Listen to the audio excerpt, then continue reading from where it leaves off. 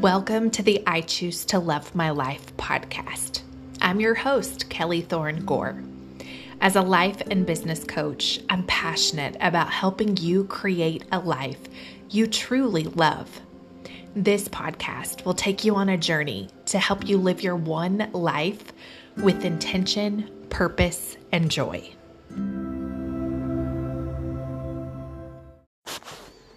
I choose to be optimistic. I love this quote from Winston Churchill. A pessimist sees the difficulty in every opportunity. An optimist sees the opportunity in every difficulty. So what about you? In your natural state, do you tend to be more of an optimist where you're seeing the opportunity in every difficulty? Or do you tend to be more of a pessimist, seeing the difficulty in every opportunity? I was reading recently in The Road Less Traveled by M. Scott Peck, and he says this great truth, one of the greatest truths. It is a great truth because once we truly see the truth, we transcend it. Once we truly know that life is difficult, once we truly understand and accept it, then life is no longer difficult. Because once it has been accepted, the fact that life is difficult no longer matters. Most do not fully see this truth that life is difficult. Instead, they moan more or less incessantly, noisily, or subtly about the enormity of their problems, their burdens, and their difficulties, as if life were generally easy, as if life should be easy. I know I've made this mistake in the past of feeling like life should be easy. And if anything, 2020 showed us that life is hard. It's difficult. And so when we accept the fact that life is difficult and it's hard, and we're going to go through challenging and hard seasons, I believe it is then that we can approach it with optimism. Listen to these definitions of optimism versus pessimism. According to the dictionary, optimism is a disposition or tendency to look on the more favorable side of events or conditions and to expect the most favorable outcome. Whereas pessimism is defined as the tendency to see, anticipate, or emphasize only the bad, undesirable outcomes, results, conditions, and problems. So I want to challenge you first to accept that, life is hard. We're walking through some challenging things in this pandemic. We're having to make some real life decisions that are just difficult.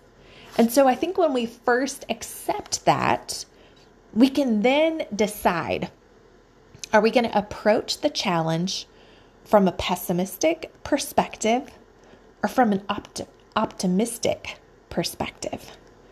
And so my challenge for us this week is to choose to be optimistic, to choose to do everything without complaining, arguing, or criticizing, to refuse to be negative this week, to be the positive voice among our coworkers, our family, and our friends, to choose to see the good in each situation we encounter.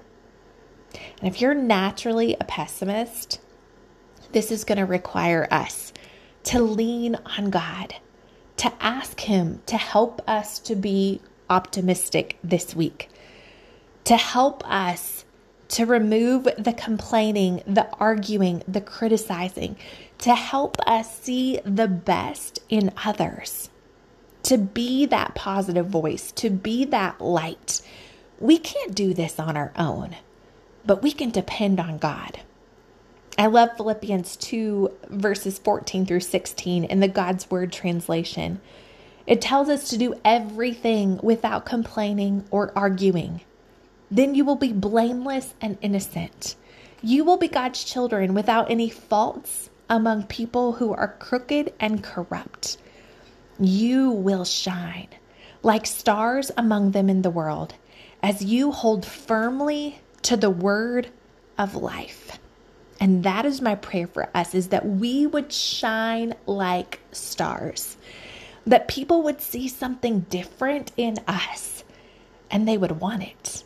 And we would know it's not anything special about us. It's about the work that God is doing in us. We can choose to be optimistic even when it's difficult, even when life is hard.